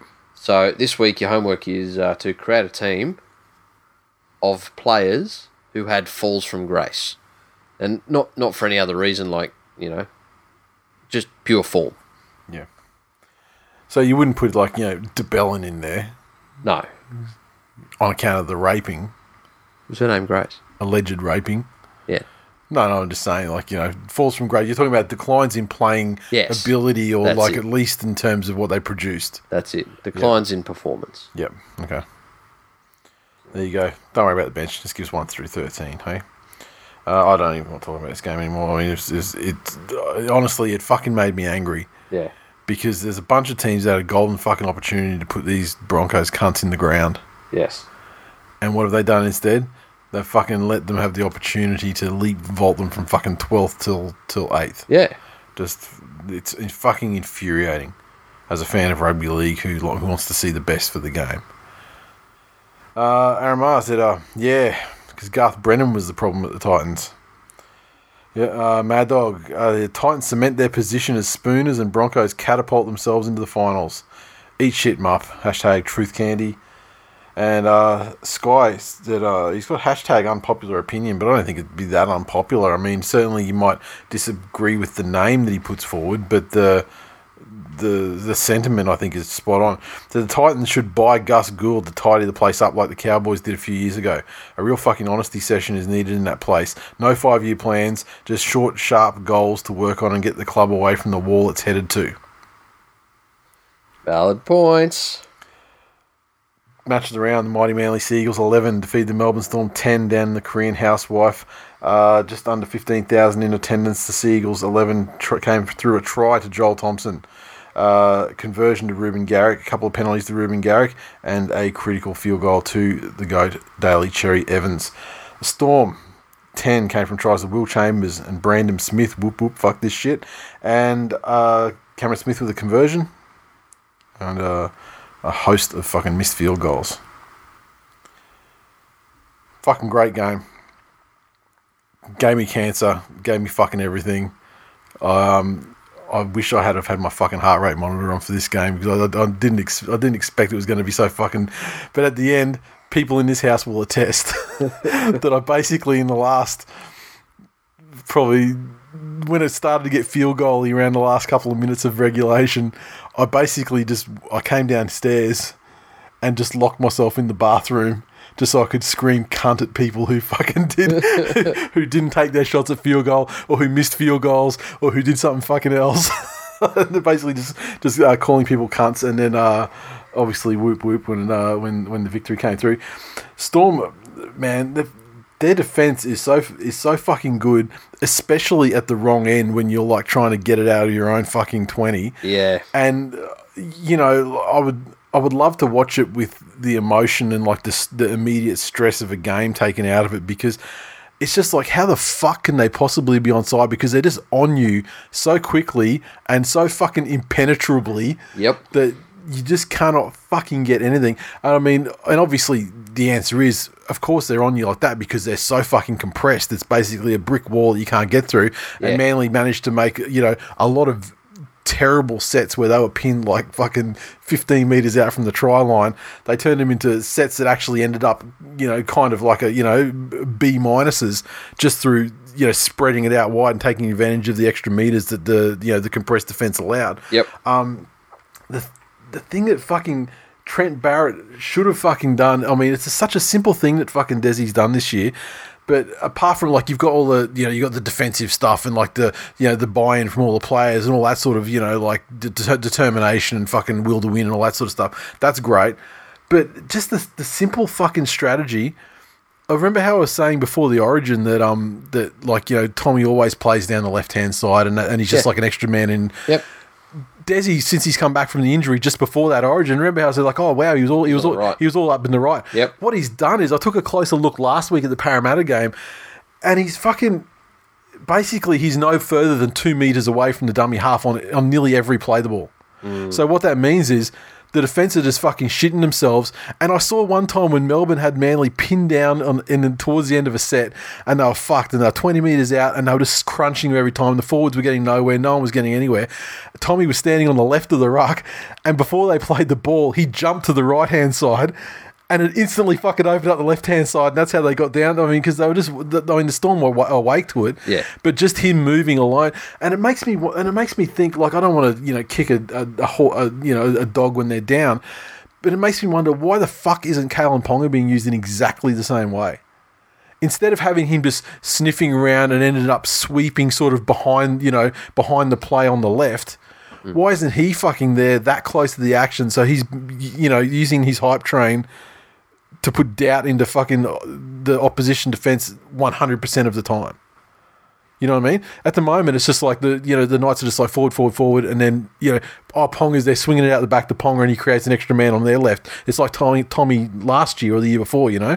Like, it seems like when you look at it, it seems like such a simple strategy and so effective, like the payoff. So it makes me wonder why they're not doing it as well. But I mean, such a simple change from the Barrett era that Desi's done, and fucking, it's effective. It was so super pleasing.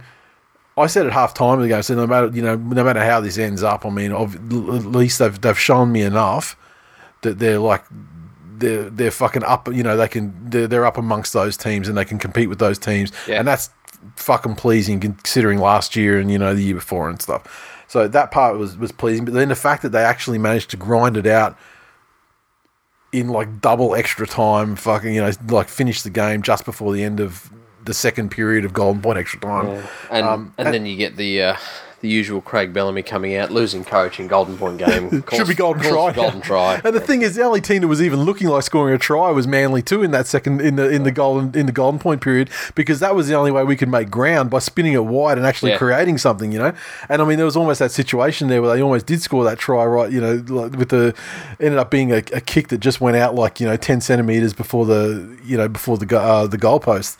Before the corner post, but it was super pleasing. I mean, you know, they give you cancer, but to see like Cameron Smith miss one from like right in front, and fucking Munster gets one that ricochets off the pole, and then Dylan Walker had one that looked like it was straight down the center, and then just took this fucking slice at the end, and went off the post as well, and great to see Cherry Evans, the specialist of Golden Point extra time field goal wins. If he was head fucked after Origin, he's now officially unhead fucked and cured, because he got to do it against the old enemy in their home, and the only Queensland legends that choke and can't kick clutch field goals, it appears, are Cameron Smith and Cameron Munster. I don't have much else to say. I could talk about this game all fucking night. It was so inspiring. It was just one of those inspirational things. It was like a fucking like a David Goggins video on Instagram or something. Just fucking makes you want to run out and run through brick walls. So I assume you got nothing to say. No, I can't top what you've said about that absolute fucking AIDS fest full of shit cunts and socially retarded fucking cum dumpster shit stains on humanity. See, I'm talking rugby league, and you're just in there just stringing insults together. No, I'm just talking about fucking Dally Cunty Evans. That's a daily fucking victory, Evans, for you, sir. Terry on Facebook shares your sentiment. A game of scissors, just cunts rubbing together. Sharky Dave, my God, what a game! Fuck the Storm, send them all the dicks. Daniel on Facebook said, "That's what happens when you try and celebrate a grand final you were stripped of." Solzy, that's how you get credit. From now on, that's how you credit. And Ryan, finally, Manly gave Trent Barrett a team capable of winning a premiership. He only cared that they didn't give him chairs. Indeed, chairs are for fucking winners. The Roosters, 20, defeated the Doggies 12 at ANZ, just over 10,500 in attendance. The Roosters 20 tries to Teddy, Manu and BMOS. Latrell, 3 conversions and 1 penalty goal, perfect from the boot. Doggies, double to Remus Smith and Nick Meaney, 2 of 2 conversions. This was a fucking lackluster game for the first 60 minutes because once again, for the I don't know how many fucking times this season it's happened, the Dogs just didn't fucking play. They weren't getting blown away or anything. I mean, they weren't conceding as many points. I mean, they did get off to a bad start, and the Roosters put some points on early, but they got up to that sort of 14-0 dickhead level of a lead, fairly quickly. Yeah. But that was where it stayed for a very long time until the Dogs started, to play themselves back into the game. It's a miracle that they were, theoretically a chance coming into the end of this game as well. I mean, they had so much possession at the end there, but fuck me, they lack options. Well, that's been the story of the Dog season. Yeah. They're great in completions. They're great at I guess technical stuff, but it's the execution and points that. I mean, they kept having favourable things happen as well, whether it be good sets or penalties and stuff to give them these opportunities 20 metres out, and then they'd have these sets. The Roosters would make a mistake or drop an intercept, so then they go again for another 6, and then they get a repeat set somehow through a penalty or whatever, and it just felt like they had fucking 4 sets in a row, like these blocks of time in attack. There was such a stark contrast in these teams. That you look at the Roosters and every set in attack, they had such variation in their plays. Yep. They had, options whichever side that they went to. Yep. And they'd switch it up between long passes and just short going through the hands or coming back on angles. The Dogs just never really looked to have anything but one out running. There's just not, and even the one out running. I mean, now it's starting to see how fucking cooked guys like Tolman are. Yeah, less than if there's on a scale of Fanua Blake to Aaron Woods. I mean Tolman. I dare say this week. I dare say that he was potentially a bigger, less effective form of meat-headed battering ram than Aaron Woods on his worst day. I would suggest that each club can carry, and it may even be beneficial to have one grizzled veteran in your forward pack, and that would be James Graham or James Tamhouse playing out of his skin for Penrith. I don't think you can carry Jackson and Tolman, and it's just untenable. Luke Keary, fucking say what you want about him. God damn, he doesn't give 2 shits about his future or his body or not. Especially only just coming fentanyl. Back. Well, he's only just come back. Yeah, from getting fucking scrambled. That's it. So just fucking into him. The other thing that was confusing to me here, and again to go on my fucking 44 train this week, how the fuck did Dylan Napa remain on the field? You know, if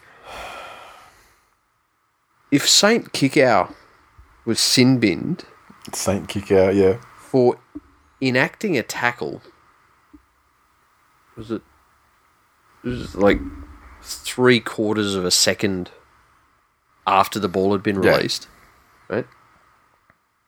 Napper smacks fucking Radley. Yep. And in the same contrast, the bunker had time to review the fucking footage. They have more angles than I do. My feeling is that there's two possible. One, they were too hard on Kickow, and so now they're trying to walk it back.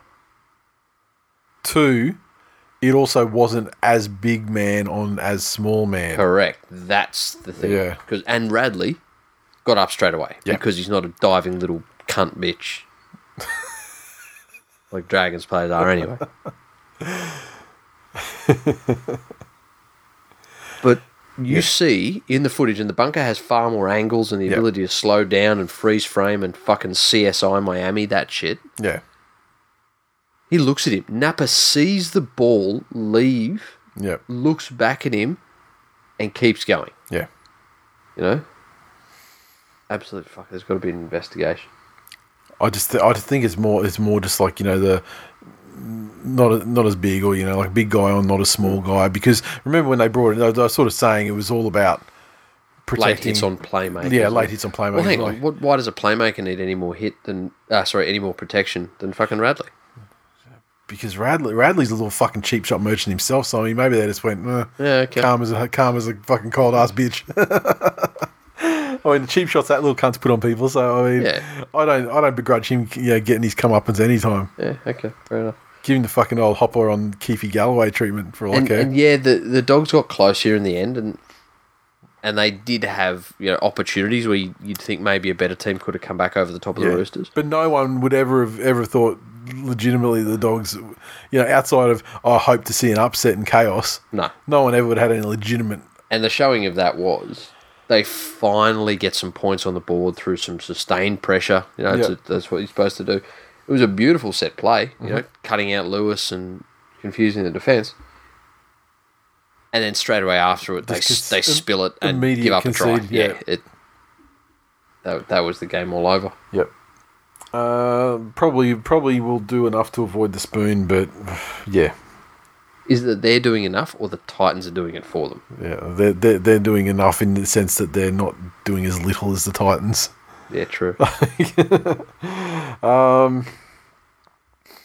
We got here, Ian said, after so many close calls, I think this might finally be the year that the Dogs as a collective score less points than Haslam in 2004.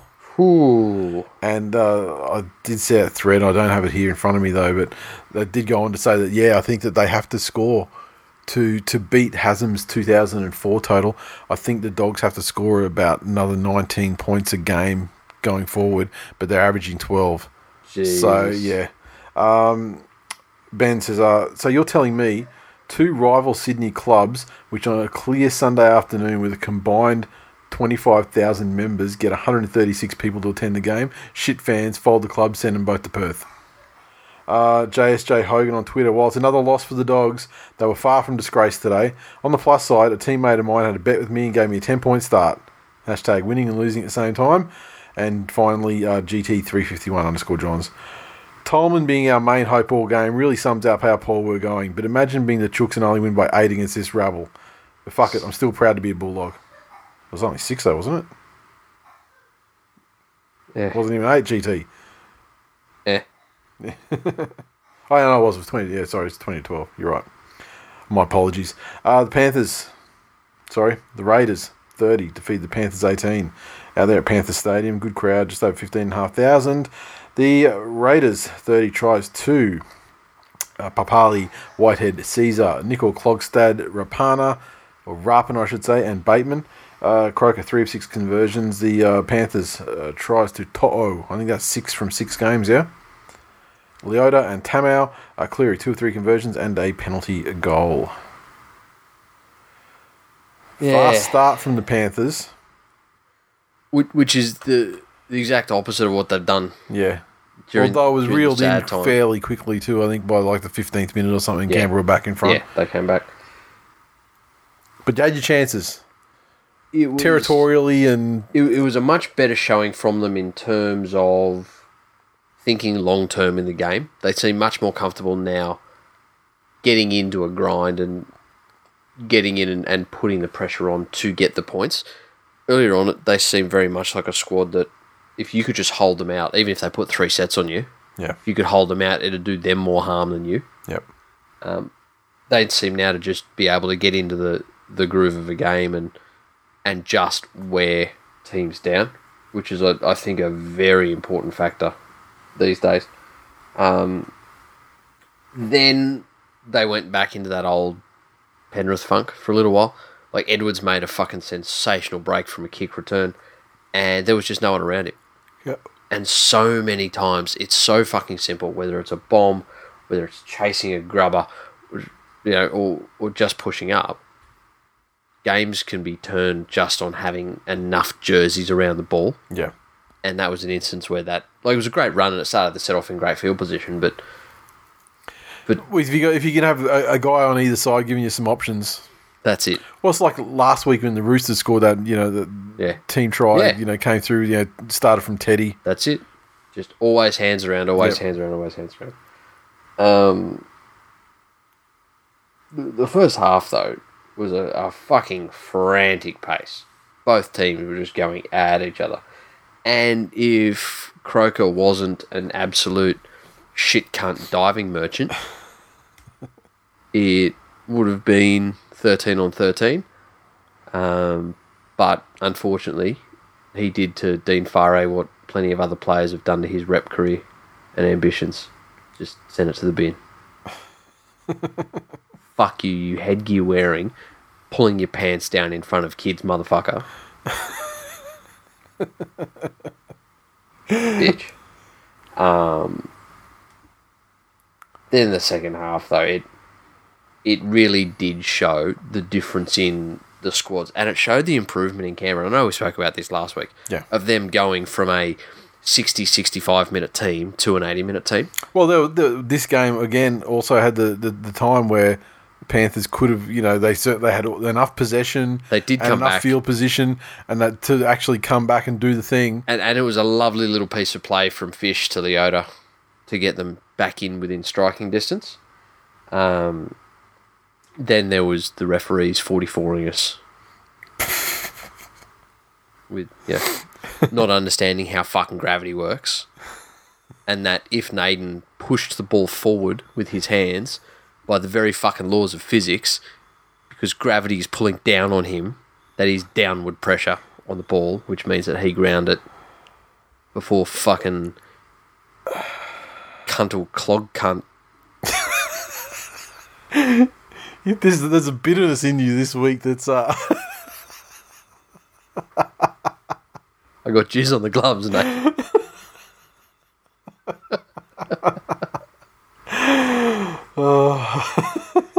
And then the Raiders, put it all, beyond all doubt. And they were green. Fuck, I jinxed myself. That's it. You did it to yourself. You did it Fucking to yourself. hell. You made your bed. You made your furry bed. Fucking crusty gloves. The streak's over. Raiders have affirmed their credentials. Yep. And good job.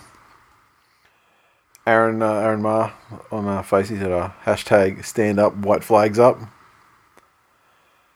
One-eyed tiger. Shout out to all the 44s at Pornhub Stadium. They sounded great on TV. Hashtag cheers to your tears. Solzy.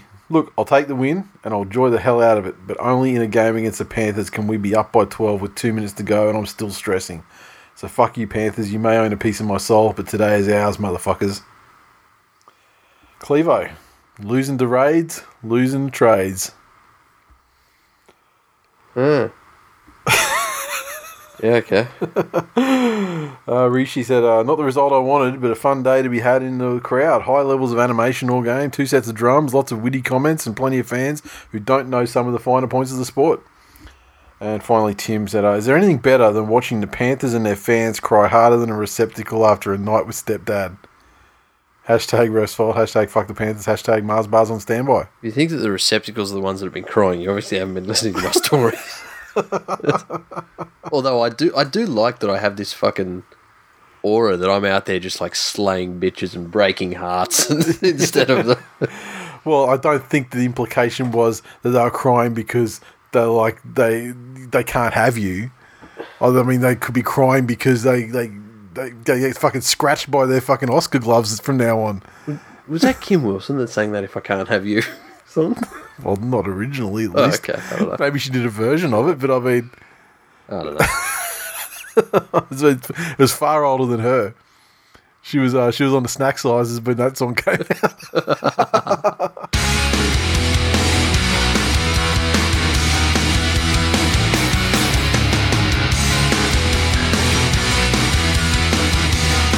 Okay, previews this week. We're kicking off on the Thursday night with the West Tigers taking on the North Queensland Cowboys at Leichhardt. So, looking at the Tiger squad, Cheekham named despite the concussion.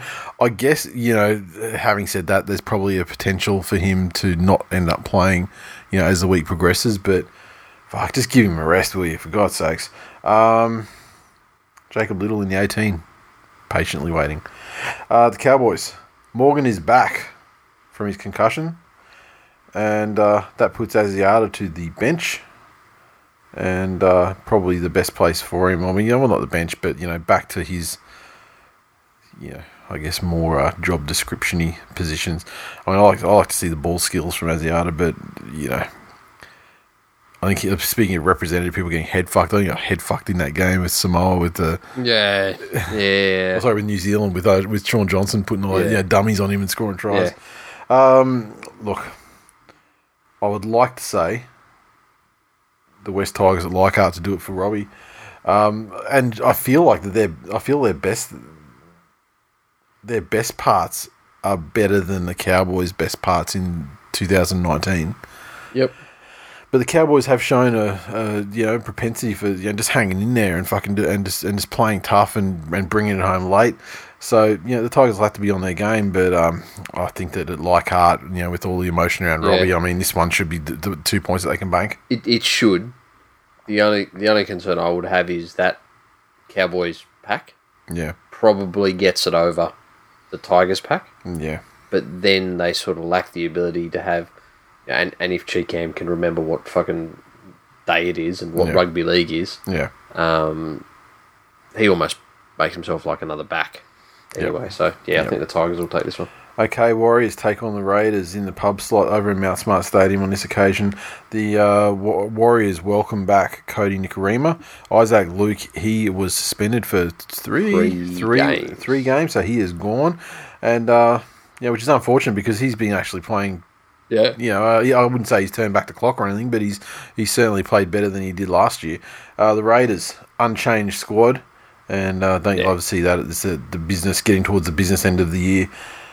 Purely on form, you can't go past the Raiders. You have to go Raiders. And I mean, even the travelling and everything, it's just not so much the concern of a team when a team's travelling well and morale's high and they're doing all the little things correctly. And especially, I don't think it's the travel that gets the teams. And the Warriors haven't done anything to make Mount Smart a fortress this year. Yeah. Broncos take on the Storm at Suncorp Stadium Friday night main game. The Gillett returns. Flegel comes back from suspension. Pangai's out with suspension, and Offengawe to the bench. Storm. Vunivalu returns from suspension, so that pushes back Shandor Earl to 21. Look, I would expect the Melbourne Storm to come out and absolutely fucking sodomise the Broncos this week. Yeah. In fact, I might go to this game. Losing to the old enemy at home in such a fashion is going to make Bellamy so fucking furious. Yes. I saw some stats today. It was actually crazy. Like the amount, like the games, Hasler's played against Bellamy, and Bellamy's he's got a fucking really high win rate usually, but against Hasler it's like 30%, 38%. It's fucking crazy. Yeah, way more than I would have anticipated. The Mighty Manly Seagulls take on the Knights at Brookie Saturday afternoon, 3 p.m. It's going to be packed there again. Unchanged squad. I know some suggestion that Cherry Evans has been carrying some sort of injury, but it's just like one of those week-to-week things, and it's enough to be a cunt when he's playing, but it's not enough to keep him out of games week on week, so it's just treating it, I guess. But one thing that is important for Manly, I mean, it's good that he's such a social frittata that the crushing realisation that everyone on the planet fucking hates him, won't. That's not the case. That's just not the case at all.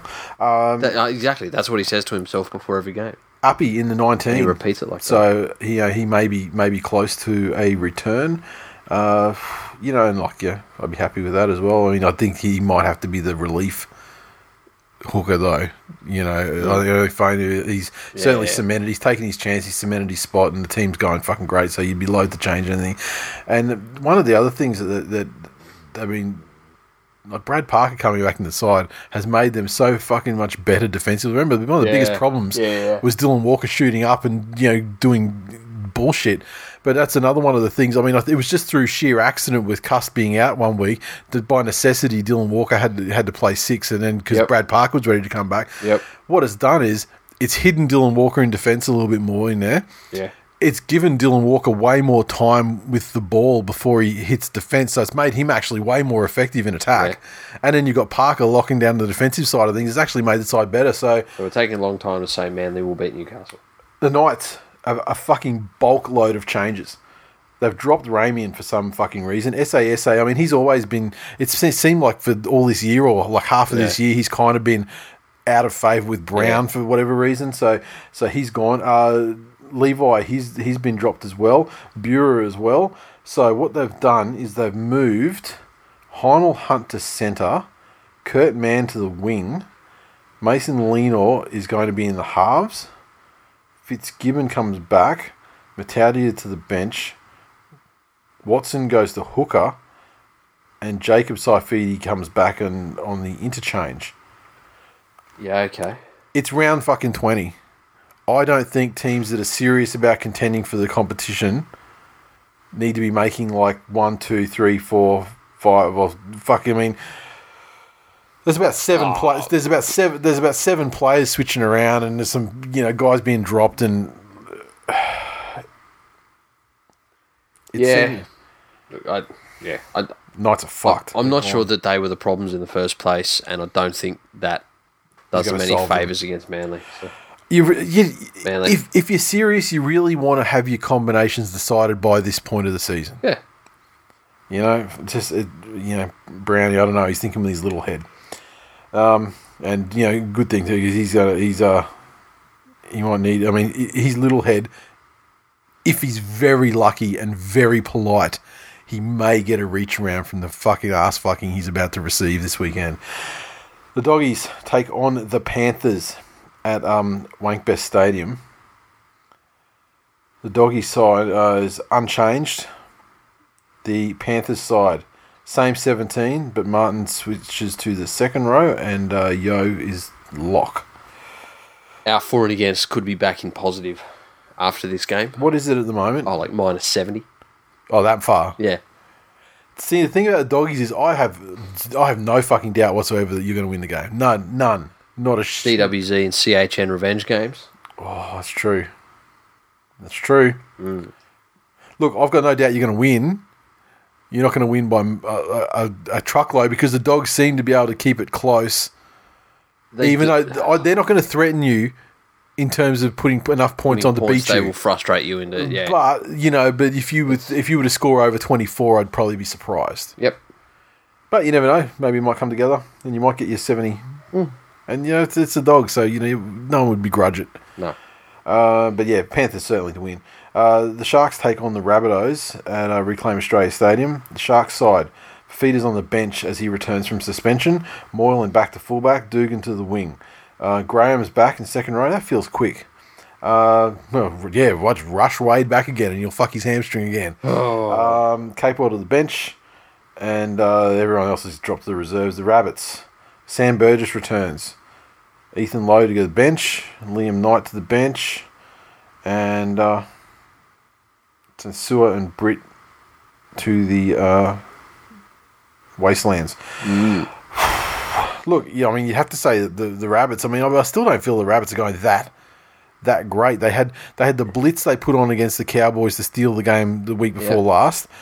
They narrowly escaped with the game against the Dragons of all teams by the skin of their fucking teeth last week. Yep. You remember though, they've had to change some fairly fucking key aspects of their play. Losing the 3 main battering rams they have in their team.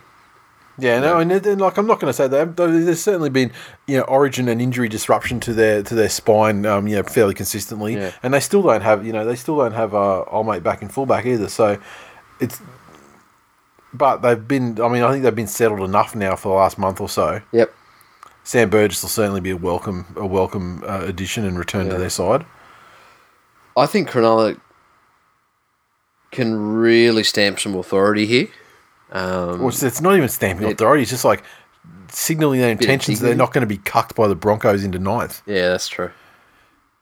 But, I think teams like the Sharks need to see this weekend, and the Warriors are another one, for the fucking opportunity that it is, that the Broncos are looking at a potential historic ass raping from the Storm. Yes. So they jumped into 8th from 12th. Yep. They can get fucked off back into 12th very easily. Yeah. If these teams do their jobs. Quick math. The Knights aren't going to do it for them, so it has to be the Sharks. And look, I think the Sharks can win. I still favour the Rabbitohs narrowly. Yep. But look, it would not surprise me at all if the Sharks made it a contest and won. Roosters take on the Titans at the SCG. Fucking by how many? Jesus Christ, the Roosters are somehow still paying $1.11. Yeah, okay. So Letters is out suspended. Cordner and Takiyahu are injured. So there are some changes there, but, Yeah, but,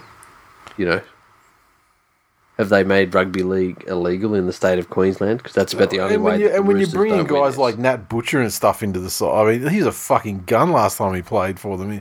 He's a match-winning, Titans. Okay, so Copley's injured. So Kelly replaces him in the centres. AJ Brimson's out. So Jack's to play fullback? Oh, yeah. Oh, he's in the 7, the one that I'm looking at, though. That's weird.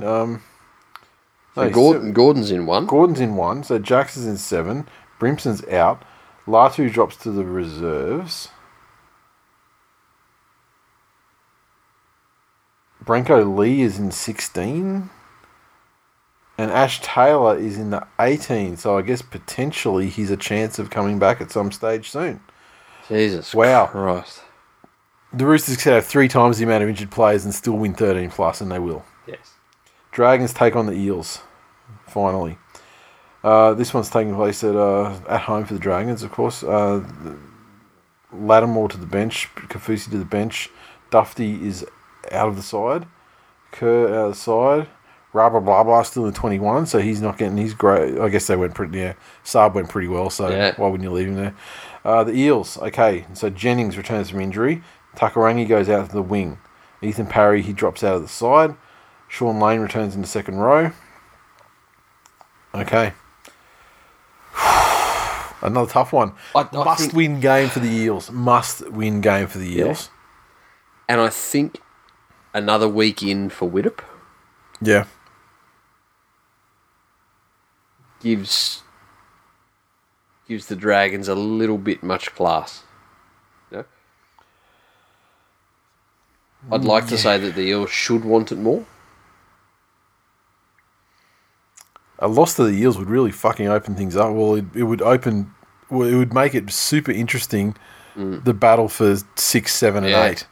Because a loss to the Eels would pretty much leave Manly trying to get into the top 4 and fairly safe from the what's coming from below. That's it. And when you consider you'd have then Panthers in the box seat, or probably Eels in the box seat, maybe tied with Panthers. Yep. Then you've got Broncos, Cronulla, Newcastle, Warriors, and maybe. Well, I mean, they're all definitely. I think the Dragons are only like 1 point behind the Warriors, though. So if they got the win, then I guess that gives them a mathematical. Tigers. Sorry, that's the other team. Tigers. It's going to be a fucking cracking end of the season in terms of what can happen. It's going to be a mad scramble for like 8th and 7th and 8th for sure. Especially with the for and against situation for some of the teams that have got the points in the bank, but they don't have the for and against if they were to draw even. On this occasion, though, it's a non-Bankwest game for the Eels, which can be a thing. Yeah, okay. Yeah, Dragons at home. I'm going to tip the Dragons in the upset. I don't know, what are they paying? What's the betting? Is that an upset? Hang on, let me go back to who's that? Dragons to win? I'm calling Dragons for the upset, but I assume it's an upset. No, they're $1.85 favourites. Fuck me. Everyone's got the same idea. I better change my tip too, because I've got Eels here in the ones that I've already submitted. So I usually just do a quick run through, just in case I forget to do them later in the week, which I often do. Yep. Yeah, I might change that one to the Dragons. Go for the goal.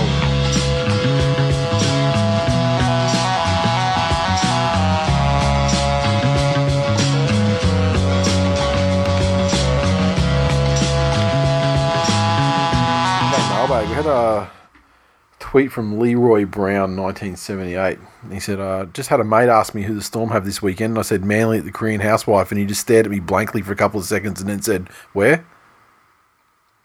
Need to educate your friends, sir. That's it. No TWiL tourists this week. I've been meaning to put the hats up for sale too, and I promise I will get to that some stage. It's just so fucking busy at the moment. But I am keen to get them going.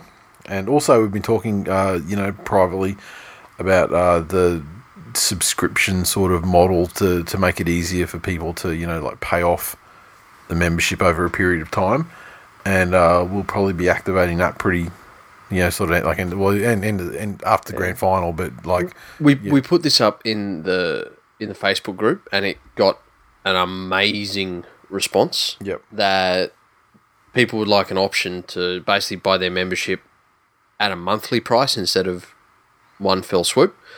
And the idea would be that, we'd need to start it soon to make it viable. But they would buy their 2020 membership and pay it off throughout the remainder of the 2019 season. Not pay. Just like there'd be starting to But basically, what we do is we do it like, say the first one would be like October, and then October, November, December. You'd be paying through to October the next year, wouldn't you? Basically. Well, I can't remember what the. No, it was like starting it in August. Yeah. Just so the memberships can get out May. Yeah. But that's basically the concept anyway. Yes. So, something like that's coming at some stage when we when we fucking can get around to doing it. But, yeah. We shall let you know anyway. And the Facebook group and everything is a great place for discussion and where we sort of float ideas like this as well. So if you're not in there and you want to have a say on these sorts of things, then please get in there and have your say, because we would love to hear. That's it for 329. Thanks for listening, everyone. As always, you can interact with us on Twitter, so follow at TWiL League, facebook.com/This Week in League, and our group is /groups/TWiL Nation. Make sure you hit the like button, share our posts around, help spread the word, all of that good shit. And the Reddit as well, our subreddit, r/This Week in League on Reddit, so get around that one as well and help us get that one pumping.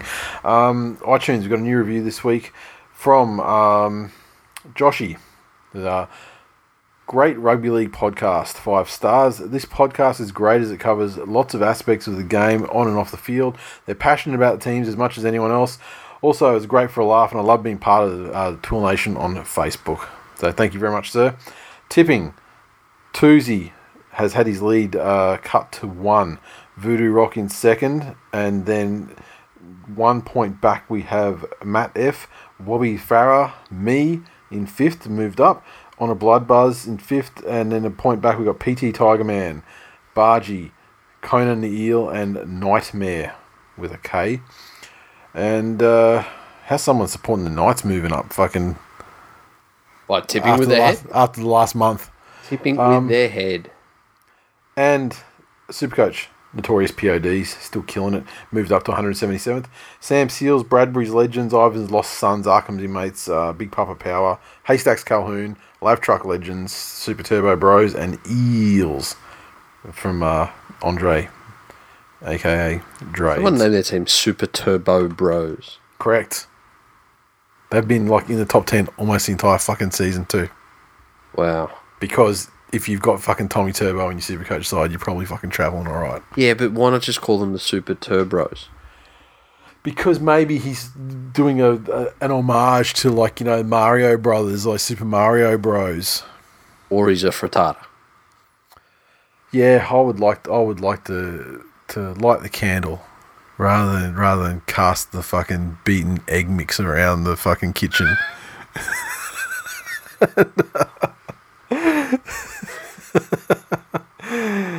Now, you got some dry cleaning to do, so let's get the fuck out of here. On that note, see you next week. This Week in League was brought to you by the letter. With a very special guest star.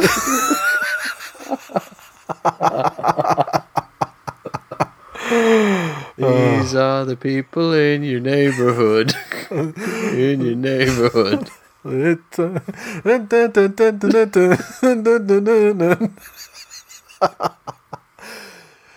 Say see you later or something. Sign off. Let's get the fuck out of here. Later.